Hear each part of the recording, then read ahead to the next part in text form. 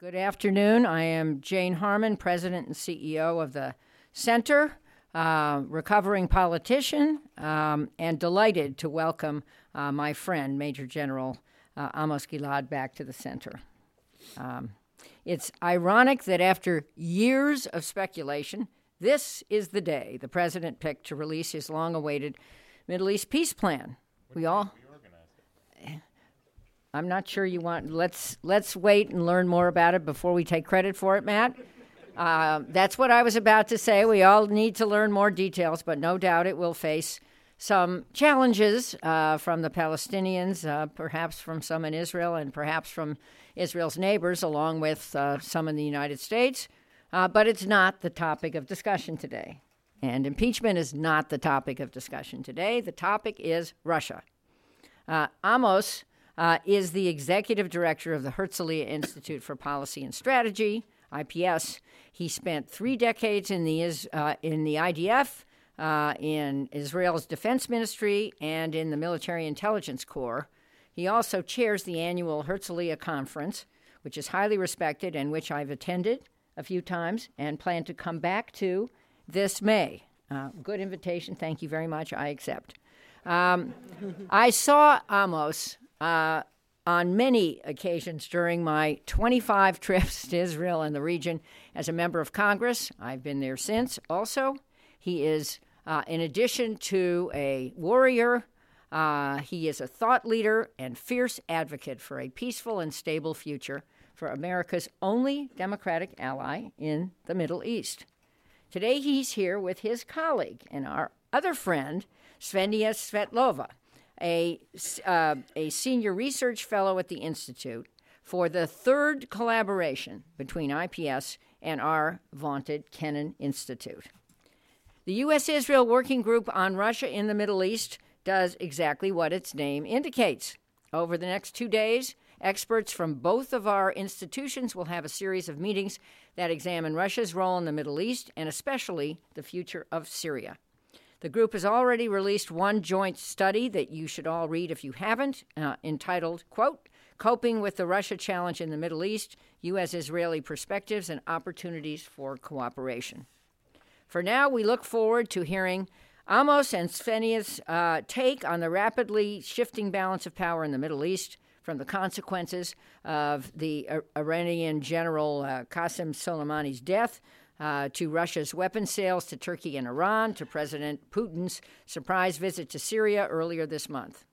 Matt Rajansky, the able director of our Kennan Institute, let me say that again, the very able director of our Kennan Institute, will moderate a discussion with our speakers. And so, Matt, over to you. Thank you. Thank you very much, Jane. Usually when people describe me in 4-letter words, it's not able, but I really appreciate your opening this event, Jane, and thank you for introducing our very, very distinguished panel. Just one reminder, we have an event this Friday at 10 o'clock called Ethnic Interest Group Influence on U.S. Foreign Policy, the Armenian, Ukrainian, and Baltic Experiences. Quite an unusual cross-comparison for a topic that is often informally compared. This will be done by scholars who've actually done field research on the issue. The context of today is, of course, not only the news cycle in which we have zero hand whatsoever, as I'm sure you can imagine. It is a unique opportunity to hear these two distinguished Israeli perspectives, but it really is the ongoing challenge, some might say mystery, to put it in Churchillian terms, of Russia in the Middle East. What is Russia up to? What motivates Russia? And our working group with our colleagues from IDC, to whom we're very grateful for continuing this collaboration, has, I think, put together some unusual insights. And Amos and Ksenia will give you some sense of that, and I think we'll have plenty of time for discussion. We're going to go until 5:30. What I want to lay out, just to open the bidding here before I turn to our two speakers, is a couple of high points or low points, depending on how you look at it, of the last several months. It's not only the killing of Suleimani, which has triggered a reshaping of power alignments and really set up a series of potentially zero-sum challenges for actors throughout the region, but it's the significant uptick of Russian involvement across the board, whether it's weapons sales to Turkey, a NATO ally, to Iran, its traditional military partner, and certainly its partner in Syria, the ongoing civilian nuclear reactor plan vis-a-vis Egypt, Putin's own surprise visit to Syria, and then, of course, Putin's speech in Jerusalem and the Putin-Netanyahu relationship and all of the optics, really, around Russia and Israel, which I think we'll hear quite a bit more about, including, I think, the oft-cited but perhaps misunderstood phenomenon of Russian Israelis, something that is cited by many observers in almost every article about Israel and Russia in a very superficial way. I think we'll get a much deeper consideration of that. So those are some data points to kind of get your juices percolating about why Israelis and Americans might want to talk about Russia beyond the obvious, which is Russia's military role in Syria. So let me turn now to our speakers who've already been ably introduced by Jane. Who'd like to begin? Amos, shall we start with you and then go to You are the boss here. Please. Beside Jane. I know the circumstances here. The floor is yours, Amos. Okay. First of all, I would like to thank Jane because I call her Her Excellency because she reminds me Queen. Since I know her, it's a matter of decades. Combination of wisdom and many qualities that always leaving me with great impression. So thank you. If you can repeat it in my funeral, the warm words, I'll be very glad. So look, I would like to share with you, there are many images here I'm hearing all the time about Israeli-Russian relationship. I'm not talking on behalf of the government. I don't know even what Ksenia will say in spite of the fact that we are working together. But I would like to share with you, we do have only one real ally. That's United States of America. Jen represented it very well as the chairman of the intelligence committee that is among the close to me at least. But we are covering so many areas of cooperation. If I summarize all of them, for Israel, not for the United States, the U.S.-Israel cooperation and friendship is considered in Israel as major pillar in our national security. I cannot imagine our national security without U.S., period. Others are matter of definition. With Russia, Russia is not an ally of Israel. We don't have against image any cooperation with Russia, technological, intelligence, because if we do have it, it's very dangerous to our national security. You never know to whom they will give the information. And we are, even not officially, for example, UAVs. United States is leading in this area in the world, and we are leading. If we share technology with, let's say, some partners that are not exactly the best partners, we might endanger our national security and United States national security. We are not going to do it. We are not doing it. Intelligence is a very sensitive issue. It's very easy to endanger your capabilities if you cooperate not with the right partners. I don't want to say with the wrong partners. So we need to be cautious. We do have with Russia, and I'm adopting American term, deconfliction. Deconfliction is totally different from cooperation. It's American term. It characterizes the unique military dialogues between U.S. and Russia. That is very essential. Is there any illusion here? I'm not sure. Now, unfortunately, our main enemy is Iran. And Iran is determined to exterminate Israel. It's true. And they are translating this vision and they are implementing it in two areas. The nuclear bombs that they are determined to develop. Since the JCPOA was cancelled by United States, they are again on the track to develop it. And the regional dimension is to use the failed states like Lebanon, so-called. There is no state like Lebanon. It's called Lebanon, member of UN. Syria, another humanitarian failed state. Bashar Assad that used to marry. He is a doctor of eyes. He takes your eyes without any procedures very quickly, poisoning you with chemical weapon and so on, and Iraq. So the Iranians are taking this opportunity and developing very impressive capabilities against Israel. To hit who? The population in Israel. Israel against the past is determined to prevent it, and the Iranians are determined to do it. So we are on collision course.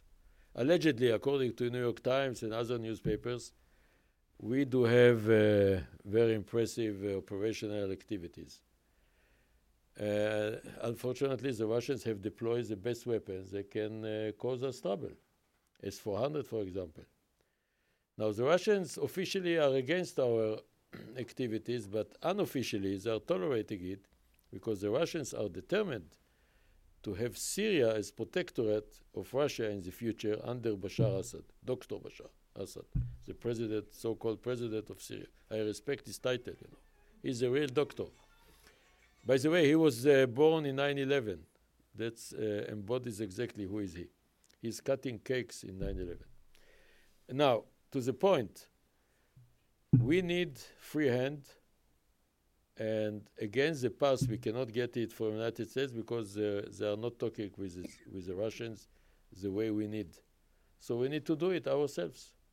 So we do have areas of deconfliction in order to avoid killing or hurting or damaging Russian soldiers or property. And to have the free hand that we need it so much. We are determined to prevent from Iran the capabilities to hit us dramatically, let's say in 5 years. So altogether, what does it mean? It means we need coordination with them under the title of deconfliction. And again, I'm adapting the American term. It's done in 2 levels. Putin and our prime minister, because Putin is Russia in a way. And our prime minister is a dominant person or leader in Israel. And strategically, they can solve many problems. And on the practical area, it's between the armies, the Russian army and the Israeli army. It's not cooperation, it's coordination. It's totally different. In order to avoid unnecessary... we don't need war with Russia, for example. I'm not sure. I hope all Israelis understand it. But if not, I would like to clarify it. We don't need clashes with them. We need free hand while we are enjoying unofficial tolerance to our operations. By the way, the Russians are excellent in this issue. Armenia and Azerbaijan, Turkey and Kurds, Iran and Israel, and so on and so on. So that's the situation. All the images that we are cooperating and we are undermining American interest is not true. The American intelligence is too powerful to understand exactly what we are doing or what we are not doing, and I hope we will never do anything against the U.S. And I haven't heard real complaints. I'm not talking about U.S. I'm talking about official complaints.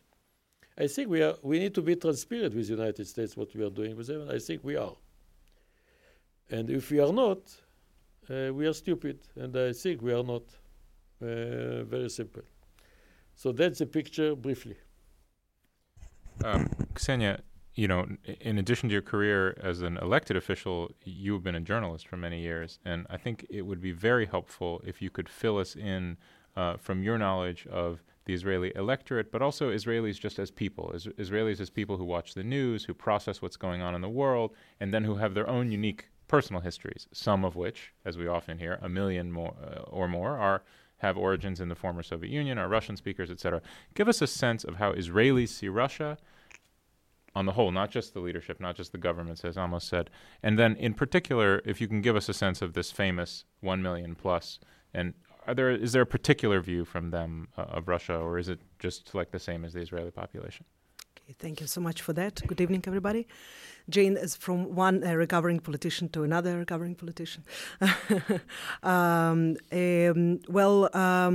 saw many reports recently about the so-called Russian world presence and Russian world's influence in Israel. And we, of course, recognize the concept of the so-called Russian world, meaning that in Moscow they probably would like to see all of the people who once lived in the former Soviet Union or the FSU countries as part of their zone of influence, whether we are talking about possibly elections, whether we are talking about support of cultural initiatives, protection of minorities, and so on and so on. In Israel, the situation is unique because, first of all, if we are talking about the so-called 1 million, it's now less than 1 million for various reasons, but let's talk that approximately approximately 700,000 people who descended in the former Soviet Union. Then the first fact that we have to acknowledge is that the majority of them are not coming from Russia. Yes, this is, for me, it became quite obvious that the Israelis think that everybody who immigrated from former Soviet Union are Russians because, I, in the first time of my life, when I made immigration from Moscow with my family, I used to be a Jew and a Soviet citizen. And in Israel, suddenly I became a Russian. But so also Ukrainians and Belarusians and Moldavians and everybody became Russian. Okay, so you have to first of all make the distinction. Mm-hmm. Now, how important it is? Yes, it's maybe not that important because people, especially younger people, do not have this emotional connection with their country of origin so much. But it does become important when we are talking about pledge of some kind of loyalty or affiliation with Putin's Russia. So last year, during the first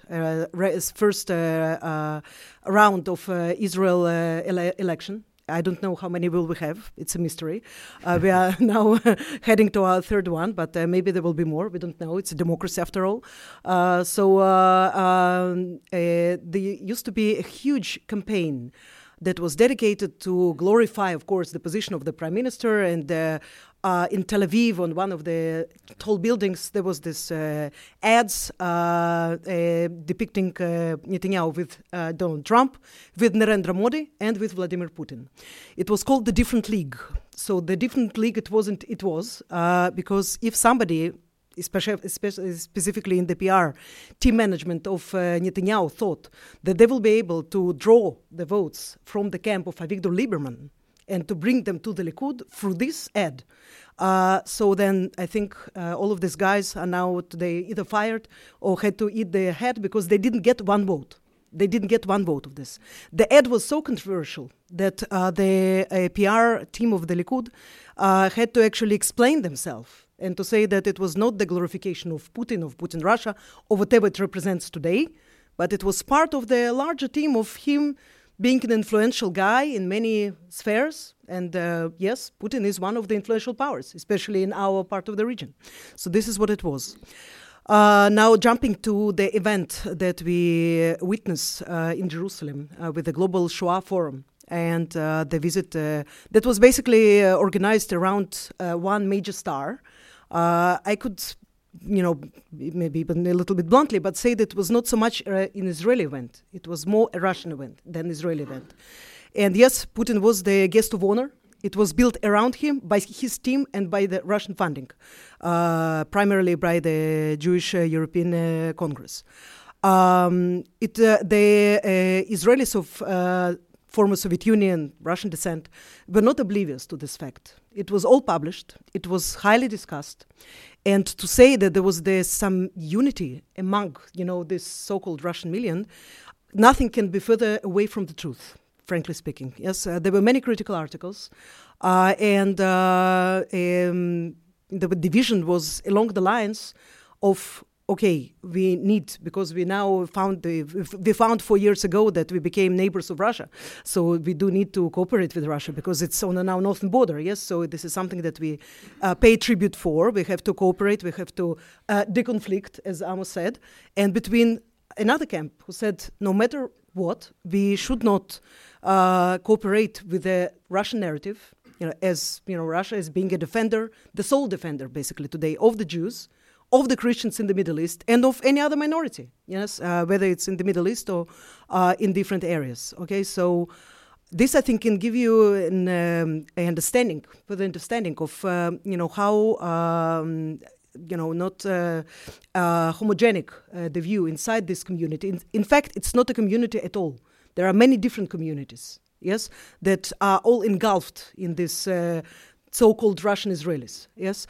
I'll just have to remind you that during the fateful events in Crimea, there were demonstrations for a few months that were performed by the Israelis of Ukrainian origin next to Russian embassy, okay?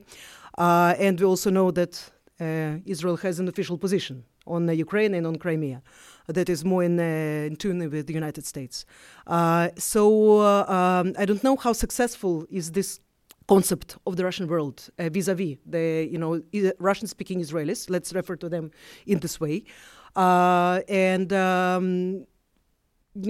Just to put the bottom line over to it. The divisions are growing. And the more complications there are with the new legislation that is happening in Russia vis-a-vis the LGBT. Younger Israelis of the Russian descent are more Israelis than Russians. I think this is without doubt. They are 100% Israelis, yes? And the issues that are important to everybody in Israel, I think it's about 80%, LGBT, human rights, and so on. They're also important for those who were born in Russia or they are descendants of the Russian Jews. So this is, I think, portrays these things.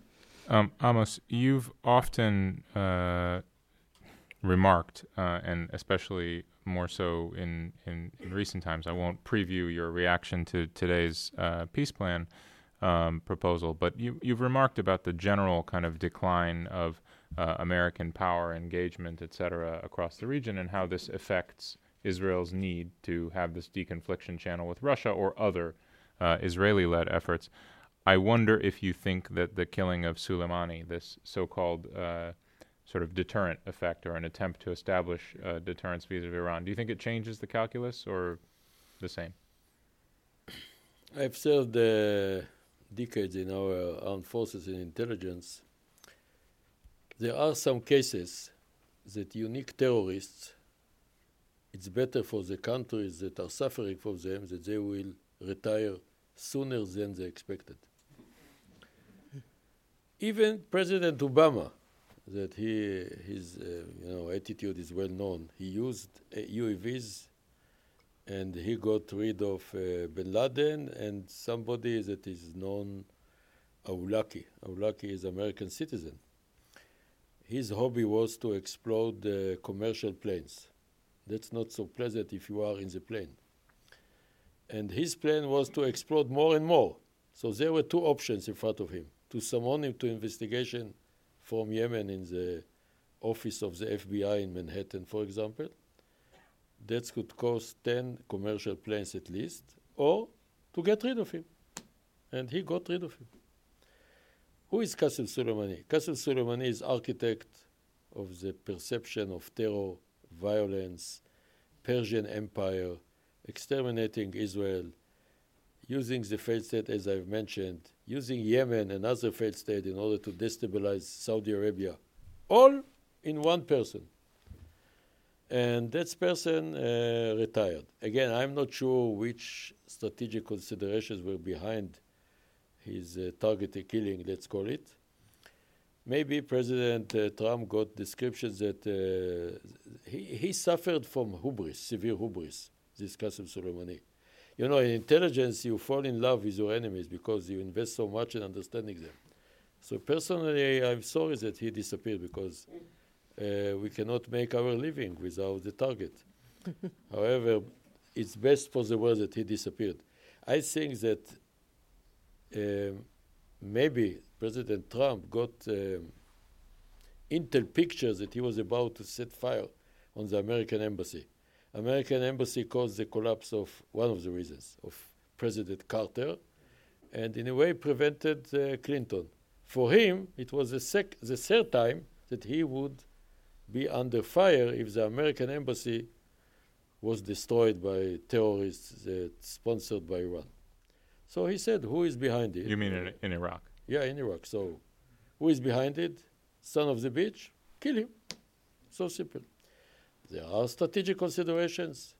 The Iranians, it seems to me, are deterred by the Americans because the real power they are afraid of is the United States. And they are right, by the way. If any president gives orders the American Air Force to destroy Iran, they will be destroyed. And I think I know something about the power of this Air Force. However, they are deterred, but they will take their revenge. For example, in Iraq, they will do their best that United States will leave Iraq. Now, it's not secret that if they press too much, maybe the president will say, they can go to hell, I'm going to pull back my soldiers, or the American soldiers. It's not so easy, because Iran, unlike the past, they cannot easily kill Marine soldiers, I'm talking about Lebanon. They cannot kill senior guys like Mr. Ames, that was very senior guy in the CIA, Colonel Higgins in the DIA, and so on and so on. Because the president might order to destroy Iran as a revenge. He threatens to do it. So they are limited. I think, I'm not objective, based on my experience, there are some key figures that is better for the free world that they will disappear. He is a classic example. That's why I'm supporting it at the end of the day. He was supposed to die a long time ago, but he enjoyed. He was so arrogant. He imagined that nobody would dare to touch him. He was right until he was hit by the drone. So if you ask me what does it mean, it means a lot. It's good news, generally speaking. Not because I want to take revenge of him. In this job of intelligence, never be emotional. All of us are human beings, but be objective and professional. Professional judgment leads me to the conclusion that it's about time. And I think, there is a question. Everybody has alternative, or dispensable, or indispensable. Everybody thinks he is indispensable. However, it's not true. There are some qualitative persons that don't have the qualitative alternative. The classic example is Soleimani. So you've suggested that there is a change in Iran's perception of what the United States is willing to do. Yeah, but on the other hand, from our perspective, U.S. policy, about our unique relationship with U.S., I've mentioned, it's a major pillar in our national security. But it's not secret that the United States, if it depends on the president, he is not considering the Middle East as the main issue. How the Secretary of Defense said about the budget of the Pentagon, we do have three challenges. The first is China, the second is China, and the third is China. He hasn't mentioned Iran or even Russia. And I do understand the global consideration. But if United States leaves Syria, for example, leaves vacuum there, it's very significant. There is no vacuum in strategy. The vacuum is filled by whoever. In this case, hostile Iran. In Saudi Arabia, the dramatic attack of Iran on the sensitive strategic place was described as a local issue. What does it mean, local issue? It's not municipality interest. It's a strategic interest. And if they hit better, it could have significant results without details. And if there is no reaction, or it's not clear that you need to pay for the terrorist, you pay price, it means there is vacuum and the image of weakness. For example, Turkey was allowed to attack the Kurds that are the allies of the United States. Not only of the United States, they are allies of others. However, they contributed to defeat ISIS, that this is the worst enemy used to be. So altogether, this image of leaving the Middle East as marginal area, and so on is very dangerous because it undermines the sense of trust in the American umbrella. And I do believe in Pax Americana. This is very important for stability of this area. I do think this is the last sentence. United States cannot leave the Middle East because the Middle East will chase United States until Times Square to carry out biological, non-conventional chemical act of terror in Times Square. It's not a matter of decision. It's only a matter of capability. So, again, it sounds like you believe the attack, the strike on Soleimani, has gone some way towards filling the vacuum, or at least signaling to the Iranians that there are limits on what they can get away with. Understood. The question would be then from the Russian perspective. The Russians have filled a vacuum themselves. They have enjoyed the freedom to come into the Middle East again in a big way. Do you think the strike, it may not be enough, but do you think the momentum of the latest U.S. move changes the perception on the part of the Russians? No, not at all. It's not necessary. I mean, the moment you are dead, I would like to share with you a secret, you are dead. I mean, that's it. Okay. I mean, Soleimani belongs to the past. Why it needs to change the policy of Russia? They are looking around. He was their principal interlocutor, as far as I understand. He was appreciated as a live person. But the moment he is dead, even in Russia, you are not appreciated so much after you are retired. So they are so cynical. I mean, he retired. Maybe professionally they appreciate the performance. It's not changing the policy in Syria or Libya or wherever they can do. I mean, the Russians are also facing difficulties. It's not easy to penetrate to Gulf states, even to Egypt. They do have achievements, but they will not change their policy. Ksenia, I want to let you comment on this. I have also another question for you about diplomacy with some of the other countries of Eastern Europe. So do you want to comment on this first? Go ahead. Well, when we are talking about Russia and Iran and Syria, then we have to understand that even though Moscow now uses Iran, it's a very useful instrument because they are putting boots on the ground, what is Russia is not doing. Okay, but eventually Russia would want to mold Syria in its own way, and preferably without too much Iranian influence in the region. So if Iranian guy number one, who managed the whole thing, is no longer there, somebody is ought to send some flowers, yes, to the guys who did it. Yes, so it's again very cynically, but you know that's the way it is.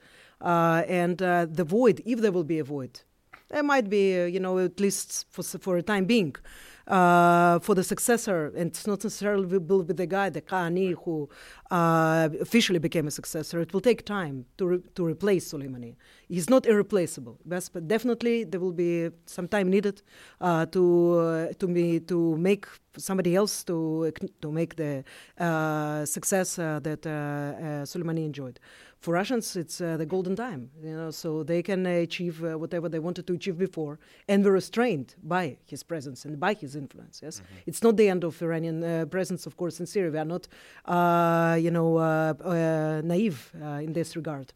Also, Russia never said that it is going to push Iranians away, but they would want, if it's possible, maybe to cut their wings a little bit, yes. So this is something that fits their policy perfectly. So in this way, there is no change of Russian policy in Syria, because why should it be? Just the opposite, to use the void. If the Americans are leaving, they're using this void. The Iranian is dead, they're using this void. Here we are.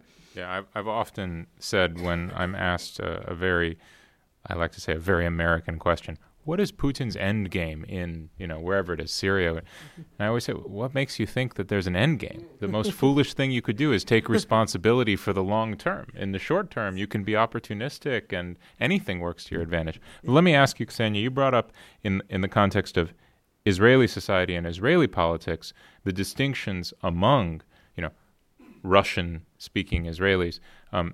In fact, there is also an international diplomatic dimension to that, where Israel, admittedly a small country, but a non-trivial trading, technology, people-to-people partner of the countries of the former Soviet Union and also the countries of Eastern Europe, for example, Poland, for example, Ukraine.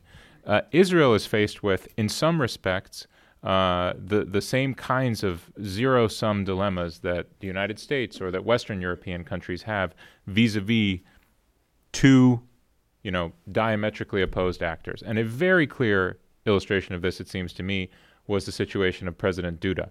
You described, of Poland that is, you described this Russian event that took place in Jerusalem, from which he was essentially uninvited. For Israeli diplomacy, can you talk a little bit about this dilemma of managing a relationship with Moscow when Moscow is setting up, and by the way, other countries are sort of happily joining them in zero-sum dilemmas, which Israel, in a way, can afford less than the United States to play into those zero-sum traps? So first of all, I'll quote from the famous Russian proverb, East is a subtle matter. Восток дело тонкое. So in this regard, Russians believe that they understand the East much better than everybody else, specifically the Americans, yes? And they are not in a hurry. They are not in a hurry to achieve all of their goals tomorrow, because it's a long-term game. Why should they be in a hurry? I remember the interview that I made for Jerusalem Post with Primakov. It was in 2006. And by then, he already basically outlined the strategy of modern Russia in the Middle East in 2006. 9 years before, intervention in Syria. And in 2006, you could, say that the Russian presence in the Middle East, of course, it was, very medium-sized, yes. But, that was the outlook that was quite clear, yes, that the absence of Russia in the Middle Eastern arena is not a rule. It's exception of the rule. But if you're looking at the history of Russia, the Tsar period, Soviet Union, and modern Russia, then of course, you understand that they're here to stay. So for Israel, as a country that, yes, has to maneuver in this not very easy situation, it's a given. We in the Arabic proverb says that you usually have to choose your neighbors before you choose your house. But here we do not choose our neighbors, never. Neighbors are, just setting the environment, and we have to work in this environment. Yes. So Israel is a small state. It's a state that lives in the condition of the current war. It's today, even if it's perhaps the most quieted period that we enjoy in the last few years, it doesn't mean that the threats on our security are lesser than before, perhaps even more so. So in this regard, we are doing whatever we can, in vis-a-vis Russia, to have the successful cooperation, limited, but yes, you can call it the deconfliction, but we are doing whatever we need to achieve our goals in Syria and beyond Syria, to have the possibility to harm those who want to harm us before they do it. If we are talking about the diplomacy, about other countries, well, I'm coming from the opposition politically. Yes, so there are many points in which, I do not agree with the current foreign policy of our country. And I do believe that it could be perhaps more nuanced, certainly more balanced that we are having right now. And vis-a-vis Russia specifically. Vis-a-vis, all of this controversy, because on one hand, our Ministry of Foreign Affairs makes some rather bold statements against Poland and causes a major diplomatic rift. On the other hand, he is talking to the Russian newspaper Kommersant, and there he says that Russia is our strategic partner. When did this happen? So and what does it mean exactly? Yes, so and is Russia aware of its, being our strategic partner? If so, then why does it vote against us in all of the UN bodies? Why doesn't it recognize as Hezbollah, as Hamas, as terrorist organizations? And I have a list of many other questions, in this regard. Saying all that, there is still, and in diplomacy, it's the art of the impossible. We do have to work with all of the partners in Europe. Europe is our major trade partner. It's our partner for democracy, which is even more important, yes. There are contradictions right now, very difficult contradictions. The Polish do not make, life easier for us or for United States, for this matter. But we do have to achieve some kind of compromise because this is what diplomacy is all about. We will have to move forward also with the Russians, but also with Poles and also with Ukrainians. I would suggest, some modifications to what we are, having today. Specifically, we are talking about something as sensitive as perhaps the most, sensitive Israeli topic ever, Holocaust. What can be more sensitive than that? And if you are giving the possibility to a private body, a foreign body, yes, a Russian, in this case, body, to have some kind of ownership on this memory, then I think we are in some kind of a moral crisis here. Yes. Yeah, I've long said, and my colleague Isabella Tabarovsky has frequently written about the challenges of historical memory and manipulation of identity politics in Eastern Europe. It's an issue that we ignore, or as Americans, we're always so future-focused, we kind of relegate it to the sort of, oh, these are the problems of the past, and we do so at our peril, because there's no question that it drives a lot of the conflicts we're dealing with now in the European and Eurasian space. With that, I want to open the floor to questions. I hope that you have them. We have 2 microphones in the room, so if you just raise your hand and keep it high so that I can see it. It's a little dark out there, or the lights are in my eyes. And then when I call on you, you'll get the microphone, introduce yourself, your affiliation if you have one, and a question that ends in a question mark, ideally in a grammatical sentence. That would be great. So I saw the gentleman right here. Yes. Paul London. I'm just an observer. General, you started out saying that Iran has Israel in the crosshairs. We were just tourists in Iran in March with a group of about 16 people. And everywhere we went, people wanted to have their pictures taken with us. We were in the lobby of a big hotel in Tehran the first night we were there, and they played America the Beautiful and the Star-Spangled Banner on the piano under big portraits of, the supreme leader. So there must be big divisions in Iran, and I wonder if you would comment on that. That was a valid exception to the rule of one grammatical sentence with a question mark. Excellent question. Amos. If I worked in the Ministry of Tourism, I would agree with you. I mean, what does it mean, division? There is one regime is dominated by the Revolutionary Guards, by Khamenei, by vicious guys that are ignoring what you are describing. With all due respect to your description, I think it's marginal in the whole picture of hostility, desires of dominance in the Middle East, exterminating Israel, and we need to take it very seriously. There are feelings in Iran. They want to be part of the United States, of the West. They admire the freedom, the liberty. But where are they? Whenever they demonstrate, they are shot immediately. Now, if you can recommend or find way to encourage the demonstrators, like it happened during Khomeini and that enjoy support of friends or Carter at the time, I don't see it. I don't see any real threat to the Iranian regime. I mean, I'm not saying that there are no threats, but significantly, if you ask me whether there is significant threat to the stability of this terrible regime, I don't see it. And who is supporting the demonstrators? Who is supporting the ones who want better life under American or Western standards? So we need to be impressed by the wishes, by the dreams, by the implementation of the dreams about Israel, about stability of the Arab world, and not to be impressed by tourists' experience, with all due respect. And this experience repeats itself in history. So based on, thanks God, I remember that I have presented to our Prime Minister in 1996 the assessment about the vicious character of the Iranian regime. The name of the Prime Minister in 1996, previous century, was Benjamin Netanyahu. And he has taken it as a real threat. And Israel has taken it as a real threat. And Israel is taking it as a real threat. And we were the first to prioritize Iran vis-a-vis the real nature. There were many discussions. I can elaborate it. I'm not sure we do have the time, including with the U.S.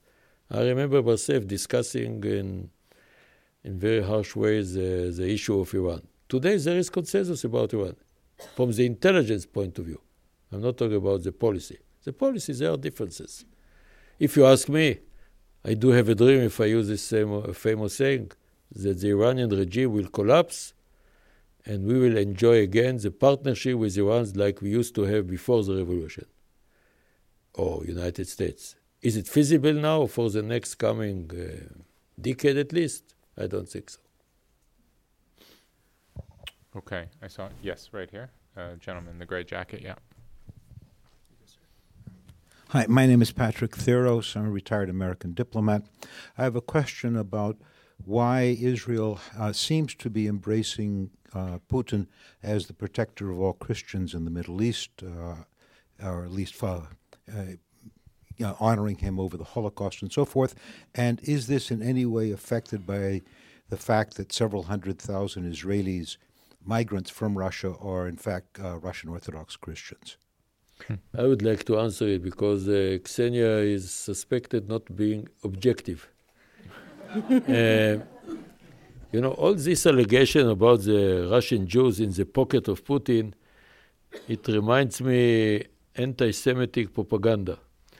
As Israelis that is not coming from Russian origin, I can share with you two observations. First of all, I cannot imagine Israel existing without the Russian Jews. They are so qualitative, and their contribution to Israel is unbelievable.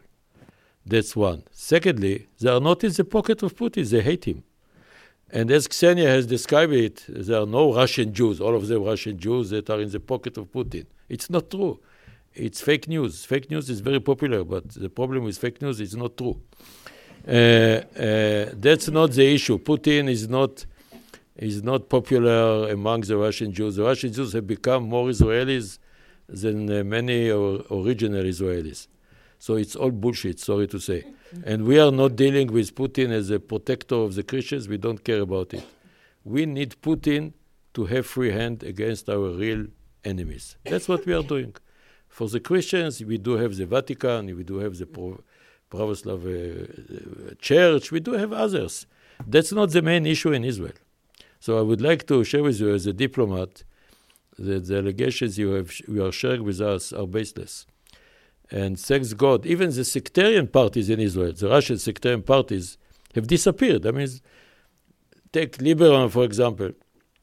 Maybe old Russian guys supporting its equivalent to 5 mandates, 4 mandates, maximum among 120. I'm very happy, and I can compare it to other communities of Jews. They have become Israelis quicker than others. We do have many of you from Ethiopia, from Russia, from Ukraine, from Belarus, whatever, from Poland, from Germany. They have become much quicker Israelis than Israelis themselves. So we are not embracing Putin. At least in the establishment I'm coming from, there is no illusion about him. Unlike his predecessors, at least we are lucky we do have the Russian Jews. But if you need to understand, if it was dependent on Putin, he would never release any Jews, besides some agents of FSB, SVR, and GRU. Besides them, he would not release. He says so. You should. Why we need to give up the ones? You're referring to in the 1970s and 80s, just to Yes, of course. Now, if he had been, we are not in the pocket of Putin. Nobody thinks we are in the pocket of Putin. But we need Putin, and there is no illusion. He's not our strategic partner. He will never be. He is strategic partner of Iran, not Israel. He is strategic partner of Syria, not Israel. Now, there are circumstances that he wants Iran not to be too powerful. And if it's possible to use the Israeli budget, American aircrafts, to fulfill his wishes, why not? And we need him to have free hand. Who will help us if they will shoot down with S-400 Israeli aircrafts? Americans? No, not today. So we are alone. We need to do what we need to do. That's it. Ksenia, I want to go to you, but I also want to note, while I can, that for those who are interested in this question of Russian Israelis, which Ksenia will continue to address, I think there's also a publication by my colleague Isabella Tabarovsky on the table outside, which includes some interesting statistics that I think support what you've said. Basically, they're really voting very similarly to other Israelis. That there's not this mythology. Yeah. Actually, this debate of the Jewishness of the repatriants, immigrants from former Soviet Union, was very much right now at the center of attention in Israel. But of course, there is absolutely no truth in some allegations that some, half, third, 1/5 of those who emigrated from FSU, from former Soviet Union, they're Christians. Okay, some of them are not galactically recognized as Jews. Okay, so but coming from the atheist country, believe me, I know what I'm talking about. Yes, to imagine, huge amount of immigrants who are suddenly, out of the blue, they are observing Christians or observing Jews, nothing of the kind. There is a real struggle in Israel about the character of the country, about the recognition of these people, of perhaps helping them to, opening ways for them to become Jews who are recognized by the establishment, but in every sense of the way, culturally, mentally, they are Israeli Jews. There is no other way to depict it. And of course, yes, I would say that Putin is not, their favorite guy by any means. There are, of course, some people who also go to the elections, they have Russian passports, and they even vote for him, for more or less the same percentage as they vote for him for any country. But we are talking about smallest minority. Yes, we are talking about those who are eligible to vote for Putin. That's, we're talking few dozen thousands, at best. So this is first. As for the question of Christians, I do not think that Israel gives any recognition for Russian role as a protector of Christians. But this is definitely the narrative that it's trying to promote. You should look at what is happening at Syria and Lebanon. Yes, of course, all of this talk about the restoration of the churches, of the historical sites, of course, but specifically churches. Yes, Ma'alula and others. You should look at Lebanon, where you have now at the centers of Christian communities 8 cultural centers. 8 cultural centers in this small country of Lebanon. Why so? Yes, so the only reason for that is to engage with the local Christian communities, and again, to try and to have this poster of, the defender of the minorities in the Middle East. Okay, so this is something that, again, this does not relate so much to Israel, but there is some relation, of course, because we know now that the price... part of the price that Israel will be paying for the release of its citizen that was jailed in Russia for 7.5 years, for very minor crime, if at all. It's the Christian property, yes, the Alexander Court in the Old City, which is very strategic, very important, and yes, it will give Russia now the footing in the most strategic place in the world, probably, yes, and yes, more place for the Russian Church in all of this world of conflicting world of churches that are fighting against each other in the in the Old City. So extra power, definitely, yes. Does it mean that Israel is embracing and recognizing, this role? No, not necessarily, not at all. Okay, let's go here to the lady with the scarf. You guys have to raise your hands a little higher than this because it's quite dark out there. Thank you. Jihan al-Husseini, journalist. I want to ask General Amos Gilead about the peace plan. Do you think the peace plan could succeed in spite of the absence of Palestinians? No.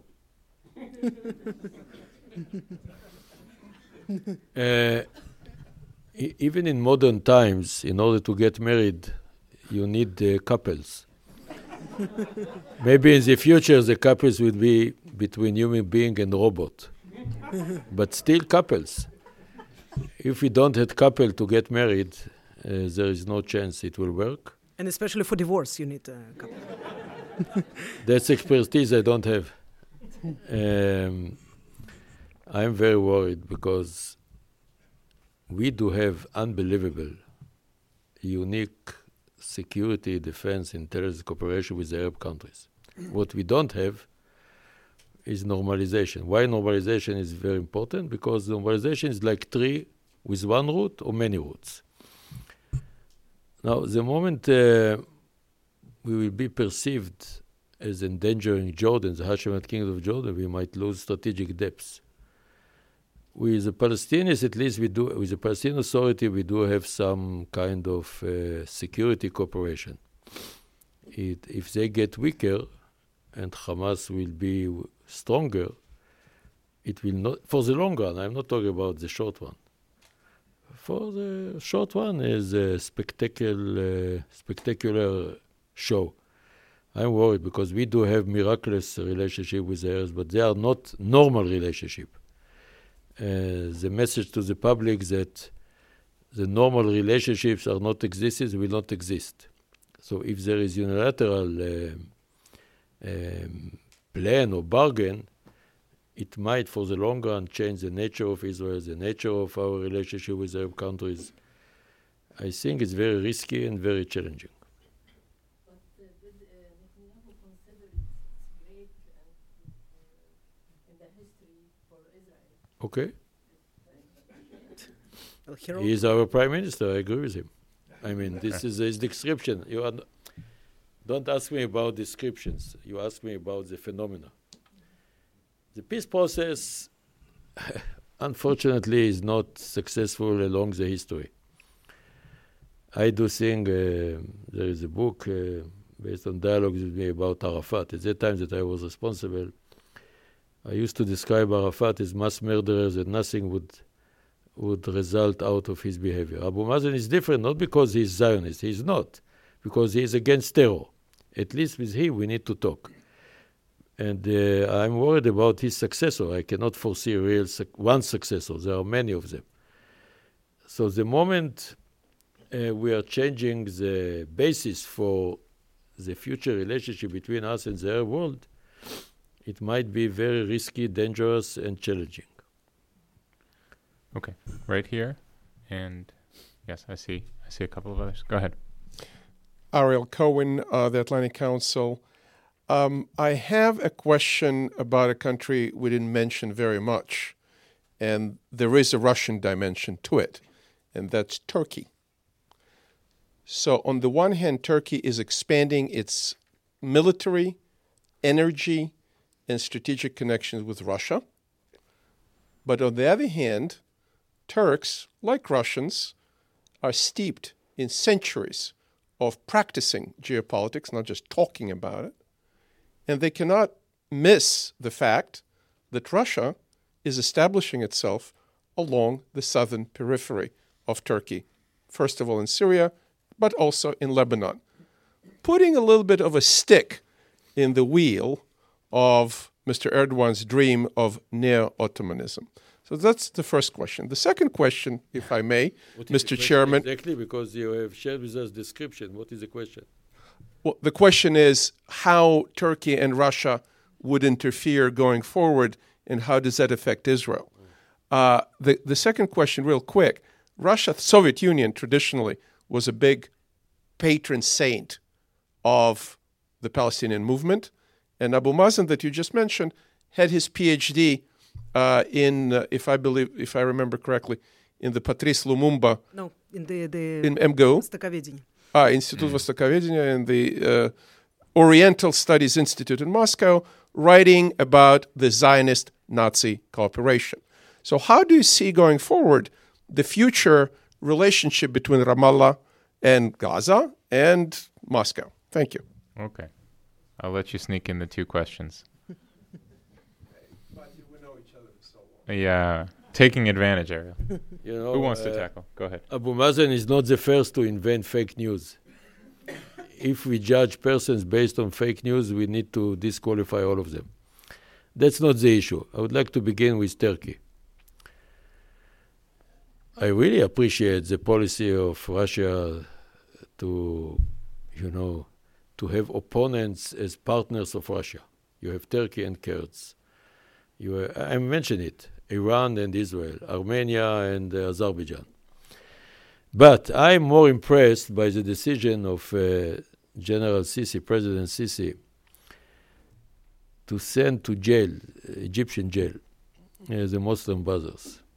Can you imagine the Middle East based on alliance between the Muslim brothers in Cairo or in Egypt, the biggest Arab country, and the potential Ottoman Empire in Turkey? Since and based on alliances between them, can you imagine the Middle East, the threat to Jordan, to Israel, to the whole Middle East? It's unbelievable. To Saudi Arabia even, with Qatar.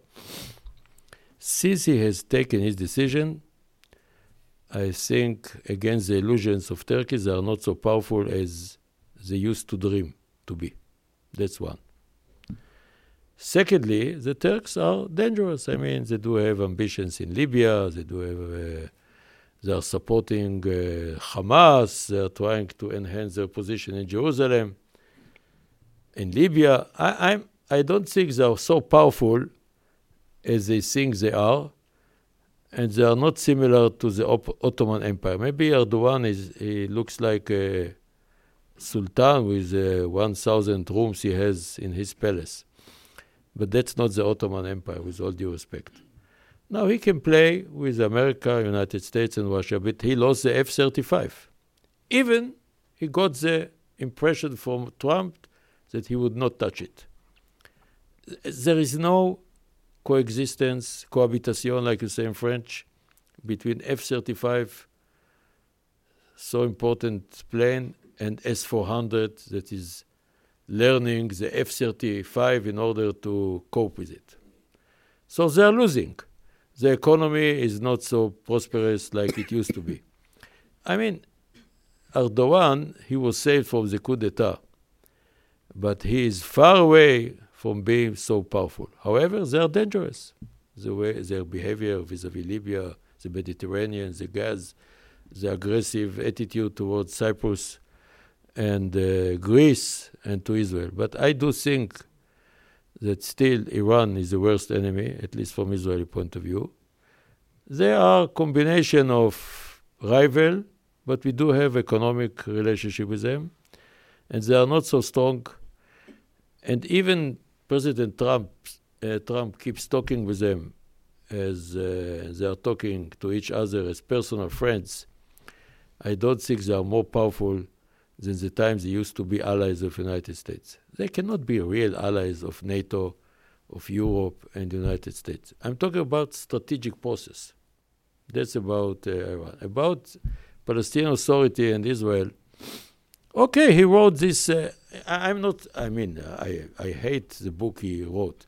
Not in Patrick Lumumba, because Patrick Lumumba, if you have been agent of any Russian intelligence agency, you could get A grade about everything you have done, or vice versa. That's not university. This is something else. That's why he didn't study there.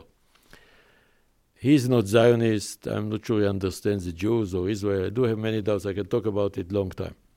However, he has taken a decision not to carry out acts of terror against Israel and to cooperate without insecurity, even against Hamas, that they are the real enemies of the Palestinian Authority and, of course, of Israel.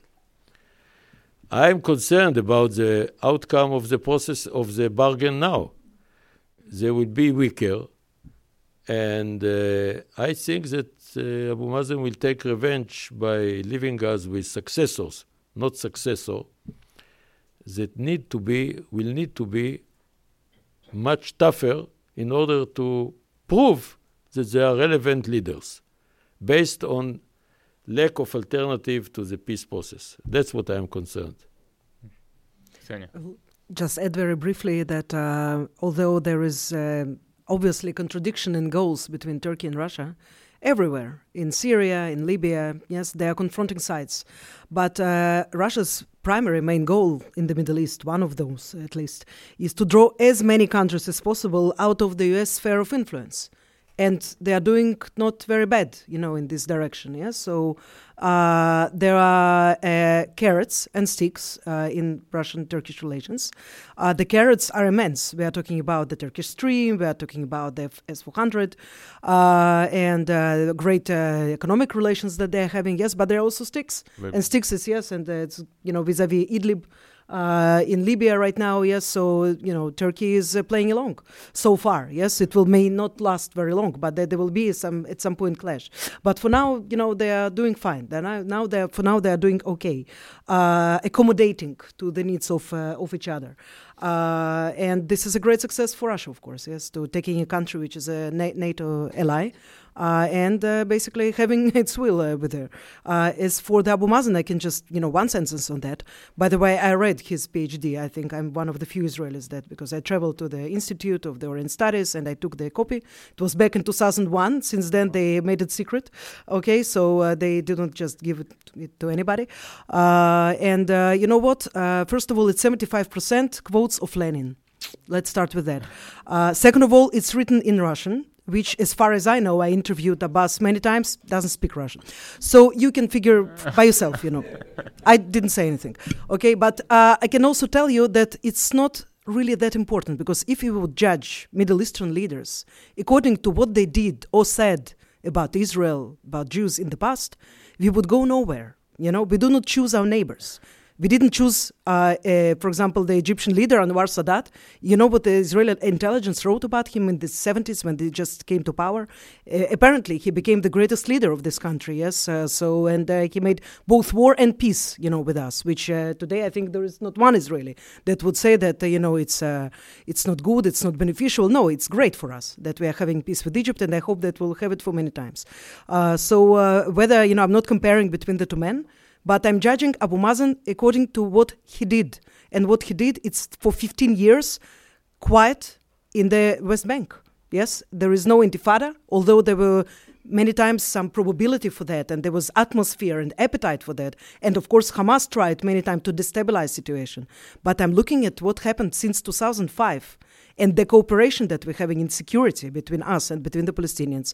Yes, and it's tremendous. Yes, and I'm very worried that today the only move the Palestinians basically can do, I think it will be not very beneficial for them, first of all. Yes, it will hurt them probably more than it will hurt us, but it's the stop, it's the halt of the security cooperation between the Palestinian and Israeli security forces. I think that they threatened with it many times before. They never actually did that. But, if this happened, it will hurt, definitely it will happen, the security needs of Israel. It will also hurt the Palestinians and the Palestinian autonomy. Incidentally, on the subject of Turkey, if you would like a temperature check on Turkey's affection for the Russian worldview, you might read the quotation last week from the foreign minister who suggested that NATO should take Georgia as a member. So I would suggest it wasn't coordinated probably with the Russian foreign ministry. So I saw Mark back there, the gentleman with the orangish tie. And I'm completely colorblind also in this auditorium, so... But he has a tie, I can tell. Yeah, I do, actually. Thank you. Thank you very much for noticing. Mark Katz, George Mason University. I want to thank you both for clarifying how the Russian-speaking population in Israel is not so fond of Vladimir Putin. But in your doing so sort of makes it all the more perplexing to understand why it is that one Israeli in particular, Benjamin Netanyahu, seems to be so devoted to the relationship with Putin, because obviously there doesn't seem to be much domestic demand for this. There may be even a domestic cost. And, we've seen Netanyahu, courting Putin, assiduously and, flattering him, obviously what happened just recently in Israel. And I guess my question is, what has Netanyahu gained from this? It doesn't seem that he has succeeded in moving Russia away from the relationship with Iran or from Hezbollah or from Hamas. And yet Netanyahu courts Putin over and over and over. What is it? I often think that maybe what he really seems to gain is that is the sense that it must really irritate the Iranians to be seen him talking with Putin all that much. But I'm just sort of wondering, you laid out the logic that Israel has one strategic ally, that's the United States. And so it makes it all the more perplexing that he's devoted so much time and attention to cultivating Russia without seemingly gaining very much from this. It's a great question, Mark. And if I can put even a finer additional point on it, if in fact the main achievement has to do with the sort of freedom of action in Syria on the level of air defenses and so on, isn't that awfully small beer for a head of state relationship, Putin and Netanyahu? It depends where are you. I mean, if you are in United States, it seems very marginal. If you are in Israel, it's huge issue. I would like to share with you, we don't want to be attacked by powerful Iran that is building its power in Syria, Lebanon, Iraq, based on rockets, missiles that are accurate, cruise missiles in Iraq, drones, armed drones in Syria. It's not our desire. Our desire is to prevent it. What does it mean? I'm not the spokesperson of Netanyahu. However, what he's doing, half of our relationship with Russia is these talks between us, between the leaders. The personal relationship between President Trump and Netanyahu that are also excellent, maybe there are 1% of unique cooperation, wide cooperation between us and the United States that is covering so many areas. We don't have 1% of what we do have with the United States between Israel and Russia.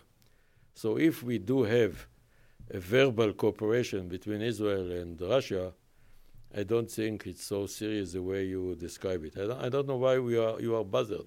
Okay, we are talking, we are flattering. Whether it's true or untrue, it's not so important. What does it mean practically? Do we have unique cooperation that endangering our cooperation with U.S., our national security? We don't have it. But we do have free hand. It's not only free hand. I think the Russians, they are less hostile. They can be hostile in many areas. We need, and we are, in some ways, somewhere we are alone in the Middle East. We need their tolerance. I'm repeating myself. I'm sorry, but I need to share you the answer. If you are impressed only by rhetoric, personally, I can live with it. Practical areas of cooperation don't exist. Again, with the United States, our cooperation is so wide, so deep, so qualitative, that even the rhetoric is not covering even 1%. That's what counts from Israeli point of view.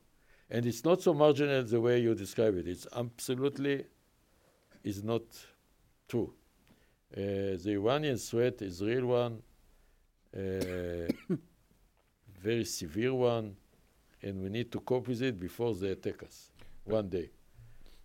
But if I may, I mean, I think what Mark is getting at is if the relationship with Russia is in fact so limited, including in terms of what Russia is giving in its willingness to constrain Iran in the region, then what actually is That's Bibi your getting judgment, out of not my judgment. I'm clarifying your judgment again. What you are describing as marginal is major one. Can you imagine Israeli Air Force, it's our pilots, Israeli pilots, not other pilots, attacking Syria, Iranian sites, and then we need to cope with S-400 or something like that. For us, it's not marginal, it's a major issue. We need to save our pilots. We are responsible for them. We need to be sure that they are successful. This coordination or deconfliction arrangements with Russia are major issue. But they are narrow. I mean, they are not covering wide areas like we do have with the United States. It's a bottleneck issue. It's important by itself. So if we need to pay a tribute to flatter or the way you describe it, I'm not sure it's true, but let's assume it's true. Okay, there is no custom on words. If this is a price we need to pay. Ksenia. I'll just like to remind you that right now we have both Syria and both Lebanese coast covered by the Russian S-300. So this is a fact of life. No, it is S-400 S-400 covering all Israel, including the most sensitive areas. They can shoot down any place they want inside Israel. We are talking about Lebanon, then you can imagine, yes, that in Israel there is not a question if there will be a war with Hezbollah in Lebanon, but there is a question when it will be. So for Israel, the freedom of operation, it's equal to our survival. So it's not a minor issue at all. I would not say that, this is something that it's something small that they're giving us. Second thing, that the relations with Russia also, it's a work in process. And since 2015, first of all, I think that some of the Israeli officials, I also knew because I was serving at the Knesset at the time and I had the discussions with them, some of them truly believed, this is something that was told to me, that they would be able to use Russia as an instrument to push Iranians away from our borders. And yes, they were discouraged, and they, in the end of the day, found out that it's not true.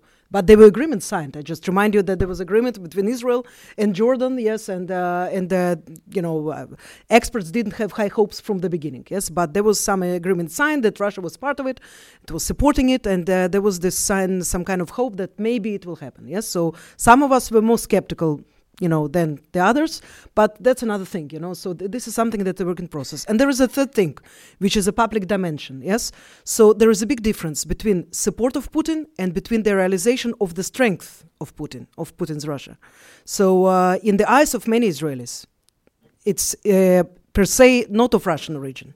Because in the Russian community, there is, as I told you, yes, there are many points of view and there is a huge debate. But actually, for those who were not born in Russia at all, yes, Putin is a strong leader. He is a strong leader who has direct influence on our life here in Israel, yes? And although I do not think that, again, the majority of Israelis have any illusion, especially when, you have, this is a minor incident, but this is very telling, when you have this Israeli citizen is basically taking hostage, yes, and being to jailed. The young woman who was arrested for a small amount of marijuana in her bag. And jailed for, Moscow. yes, and jailed for 7.5 years in the Israeli jail. Yes, so of course, in the Russian jail. So at that moment, you had the sharp drop of about 45% in the purchasing tickets of flights through Russia. It was very popular. It was very cheap. Israelis were flying into the Far East, from Moscow, and then they suddenly they stopped because they understand that, well, maybe it's not that simple, So, but there are many dimensions to these relations, yes. But the majority, I think, understands very well, what Amos explained so, precisely that we are here in the position of dependence. Yes, it's not it was not our choice, but we found itself in this situation, and we are dealing with everyday threat that is coming from Iran in Syria and also in Iraq. So to be crystal clear, though, on the Israel, Russia, Iran dimension, Russia's not doing anything other than permitting Israel to operate against Iran. The early hopes of those who said that Russia would push back against Iran, in your view, completely misplaced. That has not been true. They were disappointed. They did not voice it out loud, that, we were promised A and, they did not deliver because it's very sensitive. It's, diplomatic issue. But no, we do not see, we also hear from the Russian officials that they're explaining that they certainly will not play this instrument of, pushing Iran away. They are not here to take this, job on behalf of Israelis or on behalf of anybody else, so their strategy towards Iran and Syria might be different. Yes, right. Indeed, it's very different because they need, freedom of operation. They do not need at all this huge Iranian influence over, Syrian leadership. We are talking about Russian attempt to restructure the army. Why do they need Iranians for that? Yes, but to do something practical, to say, well, you are not touching Israel anymore. You are not, you are stopping delivering weapons. And we would like for this to happen, but we are not there. Mm-hmm. Again. Do you have a comment? Yes. No, I don't agree with the way you describe it. I don't have any illusion about the Russians. They are not our strategic allies. I didn't have even one moment any assessment they would push the Iranians back. And if they pushed it for 100 kilometers, they do have missiles for 1,300 kilometers. They are not strategic allies. We cannot trust them. However, if they give us free hand, practically, it's a huge issue. We don't need the Russians as enemy. I hope we don't have illusion to take over Moscow or something like that, or St. Petersburg. We are a regional force. We do have one real enemy. That's Iran. If they tolerate allegedly our operations, that's big issue. Not the way you describe it. It's not marginal. If we do have illusions, they will push the Iranians or will use the Russian soldiers in order to cope with Iran, in order to take care of the Israeli security, that's very dangerous and stupid illusion. They are not our strategic allies. We need to distinguish between strategic alliance and deconfliction. Right. Okay, I think we have time for one more question. Oh boy, I see 3. So, well, what we can do, if you're really quick, we'll ask 3 questions and we give a final word to both speakers, okay? So, one there, and then the gentleman there in the sweater, if you can get the mic over there, please. Go ahead. My name is Carol Person. I'd like your thoughts on our withdrawal from the Iranian nuclear agreement. Mm-hmm.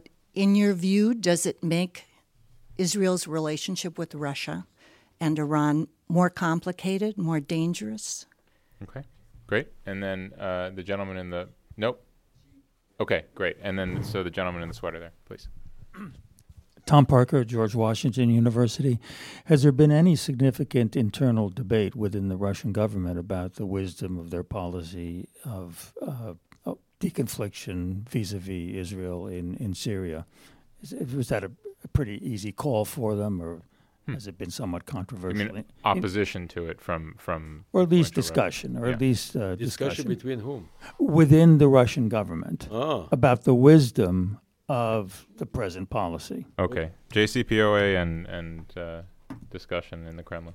JCPOA, nobody in Israel likes it because it's a matter of the interpretation of Iran is delaying the timetable. However, it's all matter of alternatives. If the alternatives that the Iranians now back on the track to develop the capabilities that will enable them to break out very quickly, that's we don't like. Of course. It's worse than alternatives that is terrible. The worst to terrible is the worst. The worst is what's happening now, that the Iranians are back on the nuclear track to develop capabilities that will enable them to break out in a very short period of time. If they are not stopped now, it's a matter of 1 year or 2 years, it depends how you calculate it, before they get nuclear weapon. And nuclear weapon for Israel this is the only threat I call existential threat.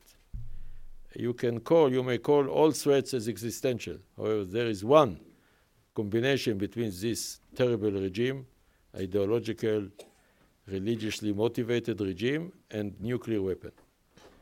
That's the worst, and we need to find very quickly alternative, either military or other option, all options on table. About discussion in the Russian government, it sounds to me like joke. I mean, who is the Russian government that discussing it? I mean, who is against what Putin decides? No, it's not my point. It's not active opposition. Was there any kind of meaningful discussion among Putin and his closest aides about how we should approach the issue and about deconfliction? Was it an easy call for them, or did they... Or Putin himself, did he say, well, it was 50-50, or this is an easy call? I'm not talking about opposition. We all know that there is no significant What do you mean by opposition? That's very... Discussion. Where, in Russia? Yes, within the Russian government, within Putin's circle.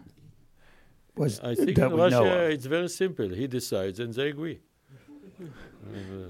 From what little I've been able to glean on the issue, my impression is that that this indeed may have been a call made by Putin and maybe a decision that gets made each time by Putin himself, but that there is more resistance and skepticism from the uniformed military. That's what I've read. So.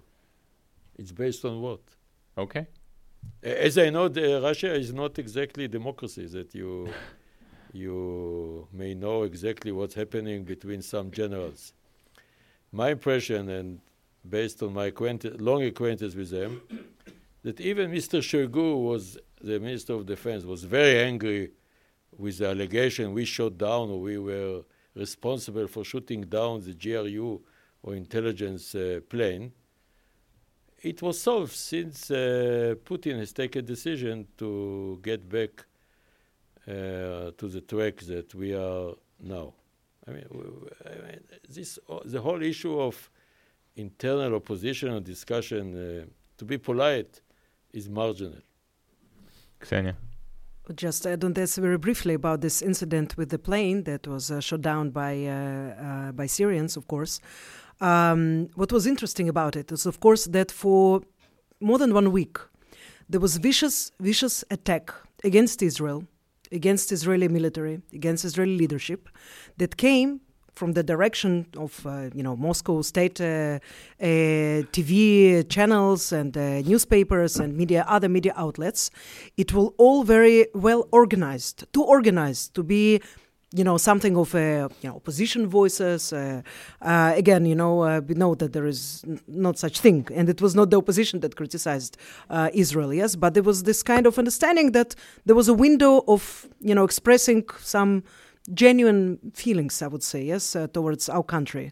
And it was very unpleasant. I was also very sorry that there was little reaction from our MFA towards, this incident that lasted for many, many days. And I think it's quite telling about that, once, somebody is given the okay to attack Israel verbally, yes, which we can say strategically doesn't matter because still we continued with the deconfliction, everything went on. But it's telling about the perspectives for the future, when there will be a decision that they do not anymore need or that the Israeli attacks in Syria are hurting some of the vital Russian interests, then we will see, different music. We will hear different music, and we will be forced to handle with a very different security situation, which might be quite dangerous. Well, one of the most interesting aspects of the work that we do at the Wilson Center, which of course is about bringing global perspectives here to Washington, for which, by the way, advertisement, we were voted 2 years running the best think tank in the world at regional studies. One of the most interesting aspects is, of course, different styles. And I think it's wonderful to have our Israeli colleagues here talking about an issue of mutual interest and bringing their unique style and perspective to the issue. So thank you both for that, and thank you all for joining us.